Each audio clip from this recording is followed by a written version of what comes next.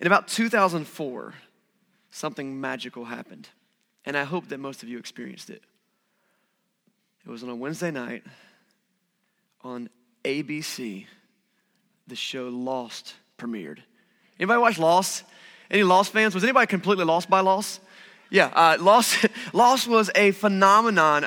I was one of the people that got sucked in, one of the millions of people. A lot of my friends didn't get it, but man, it was awesome. You know, the whole point of the show Lost was there was this mystery kind of unraveling before us, and there were these little clues being dropped throughout, and you got flashbacks and flash forwards, and there's like a smoke monster, and there's like a polar bear, and here's something for you. You know this? 4, 18, 15, 16, 23, 42. You got that? All right, if you don't get that, you were lost too. So it's okay, we're all on the same page.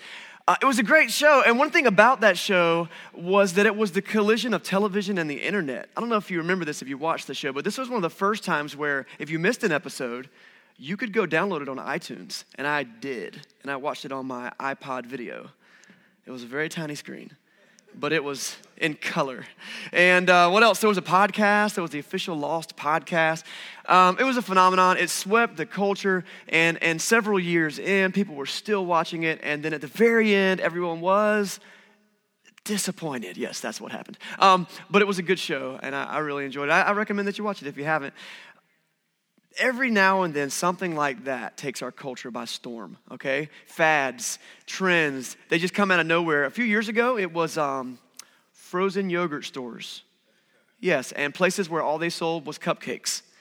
I don't know whose idea it was. Like, you know what? We should just only sell cupcakes and nothing else. And it was like, it blew up. There was cupcake stores and frozen yogurt places all everywhere. And now they're all mostly gone. I don't know. It just came and it went like a storm. If you have kids below a certain age, you might remember there was a couple years ago, there was this 15 minutes where they just had to have a fidget spinner.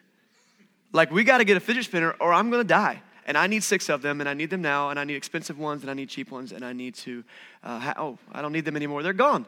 Trends, fads, so the longer you live, the more you realize that it's true, and they sweep the nation. But you know, the internet, social media, and stuff like that really helps that, but fads aren't new. There have been fads forever. If you look back at culture and history, I mean, there have been fashion trends and hairdos and times where all the men wore beards and then no one wore beards and then all the ladies wore certain kinds of shoes and then they didn't wear certain kinds of shoes or carry a certain kind of bag. Like, why does this happen? I think there's a really simple reason why it happens. As humans, when we like something, we share it. Yeah. There's probably more to it than that psychologically, like especially when like important or popular people share things, we might be more likely to want to share it again because we want to associate with them. But on a very basic level, when we like something, we share it. You've experienced this with your friend who when you're in a restaurant and they get something, they take a big bite like, oh man, you gotta taste this. And then you have that one friend that just like puts it in your mouth or like drink from my glass and maybe the guy's like, no, like that's yours and this is mine and don't touch my food. But when we like something, we want to share it. It's just very important, and that's how good things get spread around. That's like the essence of a fad or a trend, but there's another deeper level of that really does take off, and it's this, a movement. Like a fad comes and goes, but a movement has the same features, I think, mostly, but it lasts. There have been some powerful movements in our history. Democracy has been somewhat of a movement. See, the idea that everyone in an area should have a voice in what we're doing. Like this, that's a big movement, and there's opinions and there's thoughts about that, but it spread because as people saw it and they saw like how they, how it worked, people shared it and people adapted it to their cultures. There have been, abolitionism was a movement. There were certain people that said slavery's wrong. And they weren't just willing to be like, I think slavery's wrong, but it's cool if you guys want to keep doing it. No, they held like rallies and they put up posters and they gave speeches and they wrote pamphlets and books. And it was a movement and it changed the world. Here's the thing about, and the major difference between a fad and a movement. A fad will impact society, culture for a minute. A movement transforms people's lives. That's what happens with a movement. And so things like women's rights movements and civil rights movements, and if you look back just through the decades in our recent history in America, 3, 4, 5 decades ago, this nation was a different place, but because some movements took on, some people liked it and they shared it, and they weren't willing to sit down and tell everybody knew because I loved it, and man, you got to try this. It transformed lives. And it's transformed culture. And here's the thing that's so awesome. I think that the reason that we are all here today is because 2,000 years ago, a movement began that changed the world by transforming lives. It's Christianity. Specifically, the song we just sang, the name of Jesus, the power that God became a man, made himself human, walked the earth, taught, but most importantly, gave his own life and rose from the dead. Last week I talked about bridges a little bit. We're in this series, Building Bridges, and the idea last week was that God built a bridge between him and us, and that was the whole deal. And like that bridge is the thing that spans our brokenness, it spans our sin, it spans our separation from us and God, and it gives us access back to him. It gives us the ability to re-enter his presence. And we talked last week a lot about grace. That bridge is it's like made of grace. It's the fact that God looks at you and goes, yeah, you messed up, but I'm willing to forgive that. And so that was last week's bridge. The thing about when I look at the Bible and I see the people, especially in the New Testament of the Bible, but really the whole Bible, people when they interact with God, is this, that when they hear about the love of God, they just gotta share it. And when I look at the New Testament, especially when you start looking at the book of Acts, that's where the church began. Now you see these people and they hear about Jesus and they see the life changing that happens in other people's life and they accept that for their own selves and it changes their life. They begin to live, they're filled with his Holy Spirit. That's a big part of it. They begin to live the way that Jesus taught to live and it transforms their life. It begins to transform their marriages. It begins to transform their family life. It begins to transform their homes. It begins to transform their communities. And it started a movement and it took off and it's been spreading like wildfire throughout the world ever since, becoming the biggest thing to ever hit our planet. The name of Jesus. The bridge that God built. But here's the thing. The bridges that are involved in Christianity aren't just the one bridge that God builds. We get an awesome opportunity and responsibility. We get to build bridges too. That's what movements are about.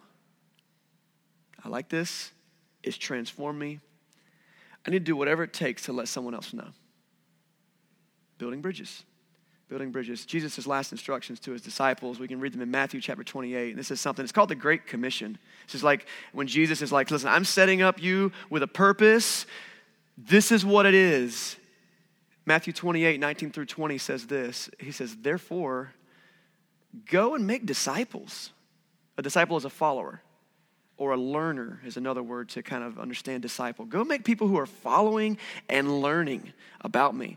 Go and make disciples of all nations, baptizing them in the name of the Father and the Son and the Holy Spirit. There's this moment where it's like, I've made a decision. I need to do something. And there's this like a beautiful moment God gives us in baptism. Go and tell them about me. Teach them about me. Baptize them about me. Verse 20.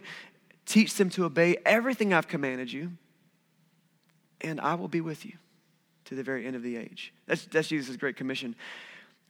One thing I love about our church family is that we openly, honestly, and actively want to be a church that's for people on all different levels of their faith journey. So you might be here today and you're like, dude, I don't know where I am with God. I don't know where I am with my faith. You might have a friend that you work with. I want you to know that that's a person that if they've got that mindset, this is a safe place for them. And that we're all on this thing together. We're all crossing this bridge at various levels. And maybe if you're in a place right now where you're like, I don't know where God is and all this, I want you to know this is what it's about. That God built a bridge so that we could share it.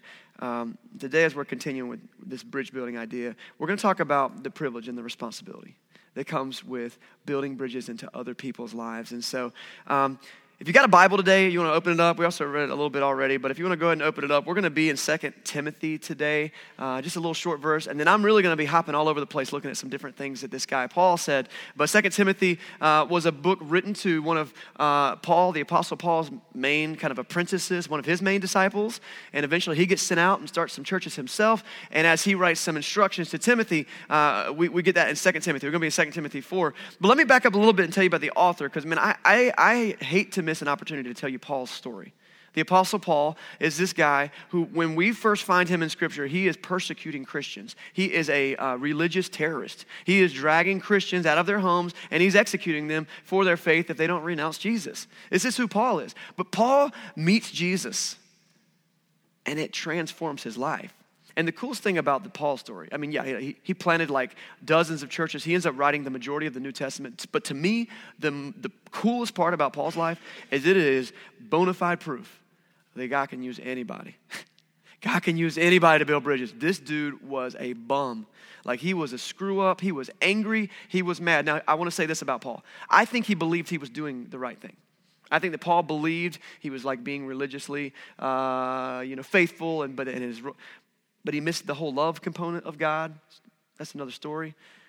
But when you see Paul's transformation and you see what he does, and he becomes this missionary who travels the entire Mediterranean area, the northern area, up in Turkey and Greece. He ends up eventually in Rome. He goes all up and down the area, north and south of Palestine. He casts all these disciples. He eventually writes all these letters that become part of our New Testament. I love to see this transformation take place in him. But we're going to read 2 Timothy because Paul had a disciple named Timothy.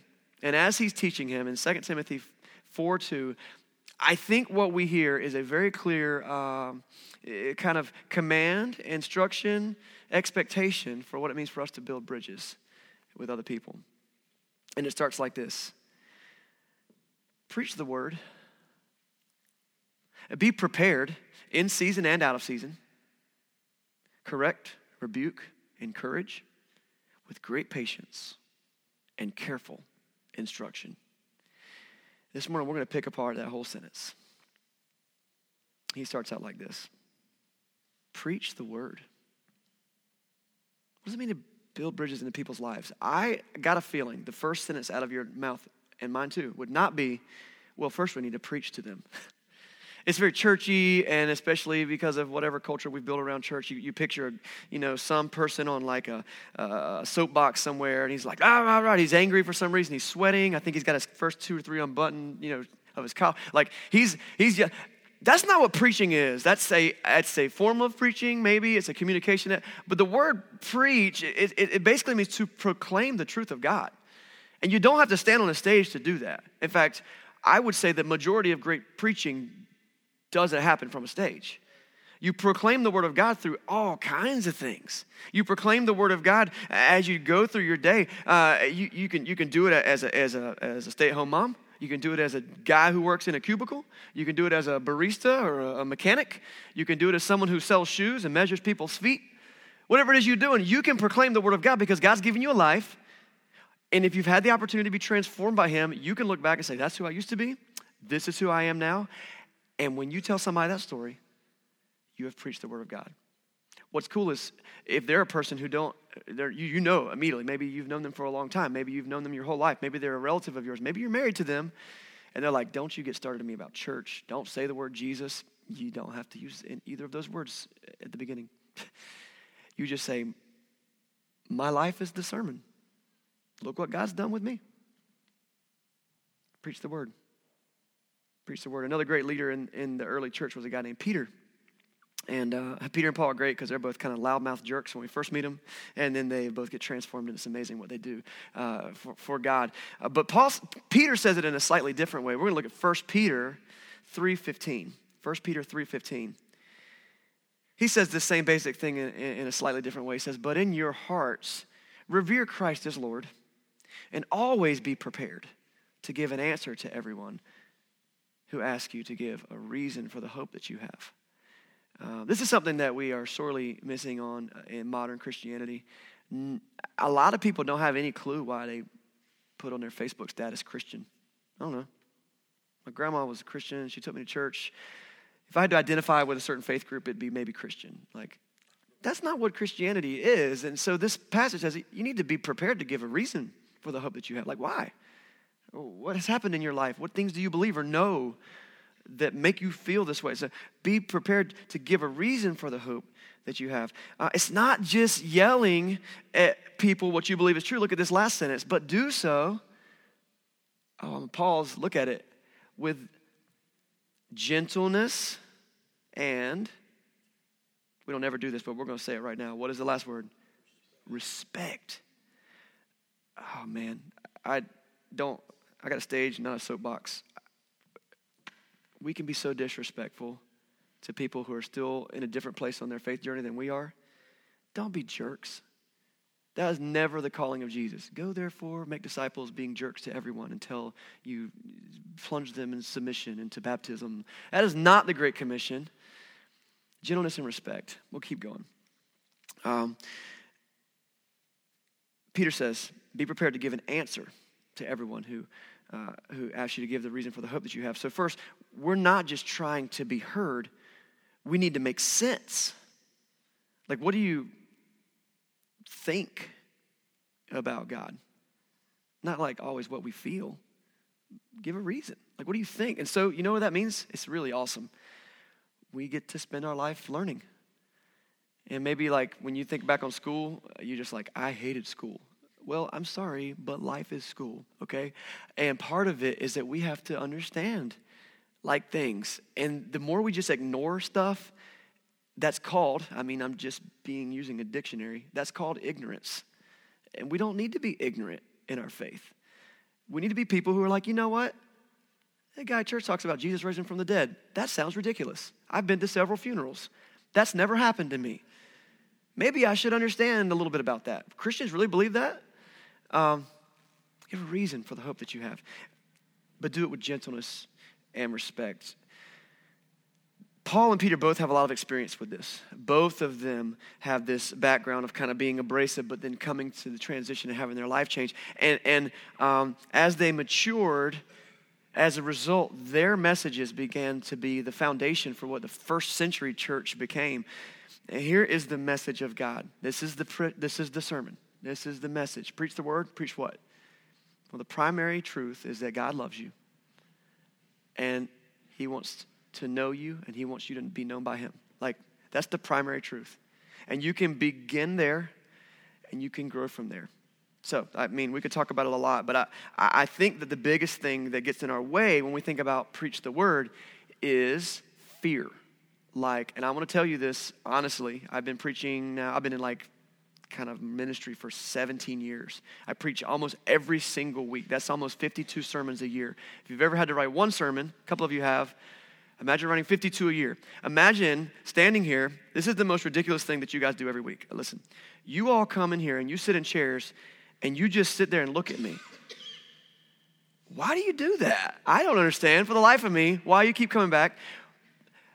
It is terrifying. It is terrifying. Every single week be like, I hope I say something that makes sense. I hope that next week somebody comes back. So believe me, when you say I'm scared to talk about my faith, shut up, So when we get scared, I'm telling you, all I'm saying is I'm not trying to down anybody. I'm just saying, I get it. But you don't have to get on stage. This is the thing though, we're scared. This is what empowers me. It's not up to me to preach. And it's not up to you to preach. Listen to what happens to the disciples. This is in Matthew 10. I told you, we're flipping everywhere. Matthew chapter 10. The disciples have been told by Jesus, go and do big things for me. And they're terrified. They're like, well, what if we don't know what to say? And this is what we hear. Matthew 10, verse 19. Oh, I love the first sentence. He says, but when they arrest you, it's a great job interview. But when they arrest you, because they're going to, and then history plays out, and they do. But when they arrest you, don't worry about what to say or how to say it. At that time, you'll be given what to say. That sounds crazy. Let me give you my testimony. It's true. I have sat so many times across the table from somebody who is heartbroken, dealing with all kinds of mess in their life, and I'm like, Lord, I have no idea why you called me to this table. I'm not Dr. Phil. I don't have any great advice or counseling techniques. I don't have the whole Bible memorized. But here's what I've learned to do. I stop in my mind and I pray, Lord, just help me to do what you need me to do right now. And time after time after time after that, deep breath, quick prayer, my mind clears. Sometimes I find the wisest thing is to say nothing. Sometimes a scripture comes into my mind. Sometimes a wise word comes out. Sometimes I say, you know what, that's hard. Let's go find somebody else to talk with. You don't have to be scared. God is with you. Who could be against you? You'll know what to say. Preach the word so we can build bridges. This is the second thing that Paul says. He says, preach the word, be prepared in season and out of season. You guys know I'm a sports nut. I love sports. I love watching it. When I hear prepare and season, I think sports, okay? And so this weird football league started a couple weeks ago, but, the Super Bowl was over, and this new, fake football started. But guess what I'm doing? I'm watching YouTube clips, who are these dudes? Trying to find out. Because I love the ongoing nature of some sports. And so there's many sports. Soccer, worldwide, there's always soccer to watch. Any athlete who is worth their salt is going to always be training. When you hear prepare, I want you to hear train, okay? Training.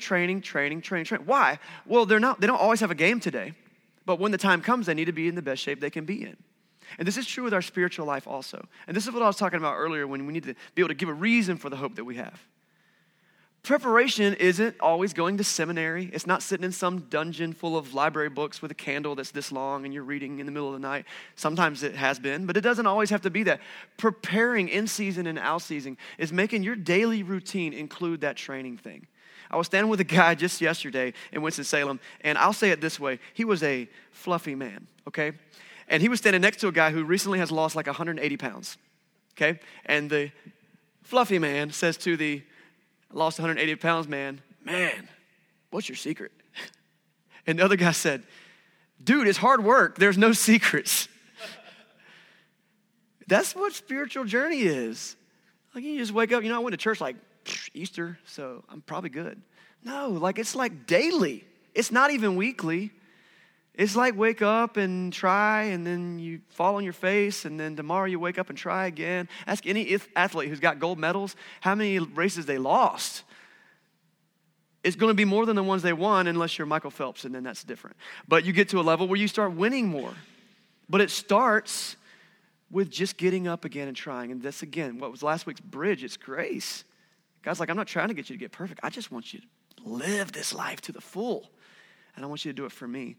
Prepare yourself in season and out of season. In a few weeks, we have a class coming up called Venture Basics.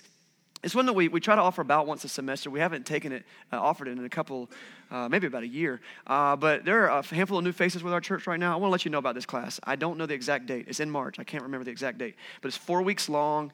It's basics about Christianity. We spend a week talking about who is God. And that could probably take a year, but we're going to spend a week.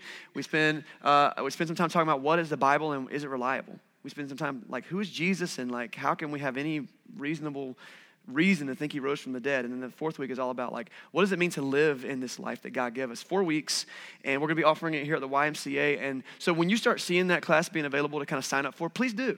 This is part of the training. This is part of an opportunity to grow. And I think anyone who is in here who has taken it would say, yeah, it's worth doing. So we'll move on. Here's the next phrase. So he says, preach the word, be prepared in season and out of season. Then he says, correct, rebuke, and encourage. That sounds like fun, doesn't it? This is where I think sometimes Christians get a bad rap because we're quick to correct and rebuke, maybe not so quick to encourage. But if I were going to be honest with someone that I really loved, there would have to be a moment where I say, listen, what you're doing is bad for you. How good of a parent would I be if I look at my son and I'm just you know what? Whatever makes you happy, just do that, even if it hurts you. The correct, rebuke, and encourage things come in different phases at different parts of the life, and you're intelligent people. You've had problems and you've needed to be corrected in the past, but we don't skip this part because sin breaks our relationship with God. And if we're going to love somebody, we have to speak into their life. We don't have to do it with a megaphone on a street corner, but we can do it in the context of a trusting relationship. That's a bridge. And that's where we get to come in their life and show them, not always where they're wrong, that has to happen, but also where we've gone wrong and how we've grown in that and how we're continuing to grow in that. But it also says encourage. I have a teacher who teaches, a mentor of mine, he's a teacher of mine, and he says this a lot. He says, we need to teach truth, but we need to always lead with love. Teach truth, but lead with love. And I meet with a lot of pastors all the time, and we're constantly bouncing ideas. There's some people I'm dealing with that are dealing with this, and I've learned to ask this question. These are two questions I ask, actually. The first question I always ask is, in this scenario, what opportunity is there for grace? Because there is one. You might not have it within you to do it, but God's got it, and I think you can find it. And the other one is, how do I lead with love? What opportunity is there for grace? If you're an employer, a boss, a parent, have any authority anywhere in the world, will you please ask these two questions before you speak to someone? What opportunity is there for grace? How do I lead with love? Then correct and encourage and rebuke and all that other stuff. We could talk more about that, but building bridges is ultimately about creating an atmosphere where we can talk about the truth of God. And it's got to happen in the context of relationship. Preach the word. Be prepared in season, out of season. Correct, rebuke, encourage. And then the fourth one is this. It's just going to be shortly. Be patient. Be patient. This is actually what it says. It says, with great patience and careful instruction. I love that he says this. Because we all know, when you open your mouth to talk about your faith, we all need to be prepared that it might take some time. Like, by time, I mean it could take decades for some people's hearts to soften, to hear the thing that you're trying to say, or to be willing to listen. Or maybe they've been hurt so badly that they're not even willing to listen. With great patience and careful instruction. But don't let it stop you from trying.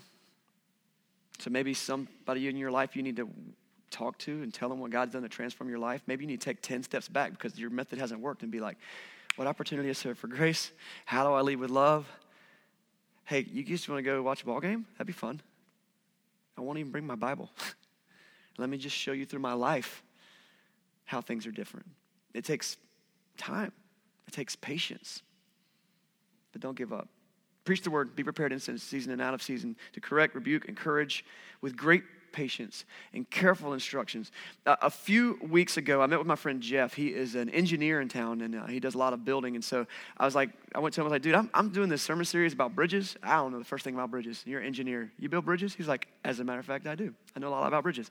So I sat with him, and I just asked him a bunch of questions. And as he was talking, I was listening for what can I learn from a real engineer about real physical bridges. What can I learn about building bridges with people? What are some lessons I can learn there? He said two major things that I want to share with you this morning.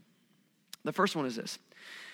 He said one mistake people make when they're building, really anything, bridges or anything, is that they rush the process. They don't take time to account for the difficulties they might have, to see what the cost is going to be for the whole thing, the way to do it right, to do the research. We rush. And we end up with stuff like this. I got a picture of this. Maybe you have had somebody come work on your house and they ended up with a driveway like that. You want that driveway at your house? No. Nobody wants that driveway. But we've all seen stuff like that. We're like, what? Who put this telephone pole in the middle of the sidewalk? And we do these things because we got to get it done. We got to get it done cheaply. But my friend Jeff said one of the biggest mistakes engineers, and he works on big projects and they have big teams, but like us amateurs who think we're engineers, we go in and we make stuff that is not safe, stuff that is going to hurt somebody, and stuff that's inconvenient like this driveway. He said, what did Paul say? With great patience and careful instruction.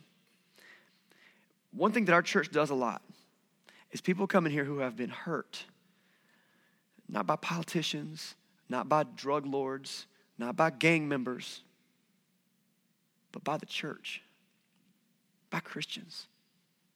I have been guilty of hurting people and doing what I thought was right without patience or careful instruction. And I built a ridiculous driveway like this. And you all have friends, and I do too, who will never step into a door of a church again unless God's Holy Spirit severely moves them. I'm not here to beat us, over the brow over it, but we can't be a place where that happens.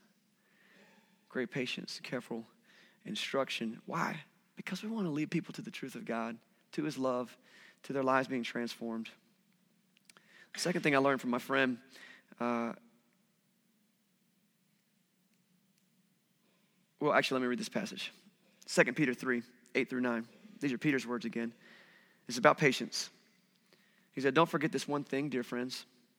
With the Lord, a day is like 1,000 years. 1,000 years are like a day. The Lord is not slow in keeping his promises, as some understand slowness. Instead, he's patient with you, not wanting anyone to perish, but everyone to come to repentance. There will be a day where God's like, time's up, okay? He's got this moment in his mind. I don't know what it is. We're told in Scripture not to even try to figure it out. So that's not our job. But he's got immense patience for us as we work to build bridges with people. Second thing I learned from my friend. Okay.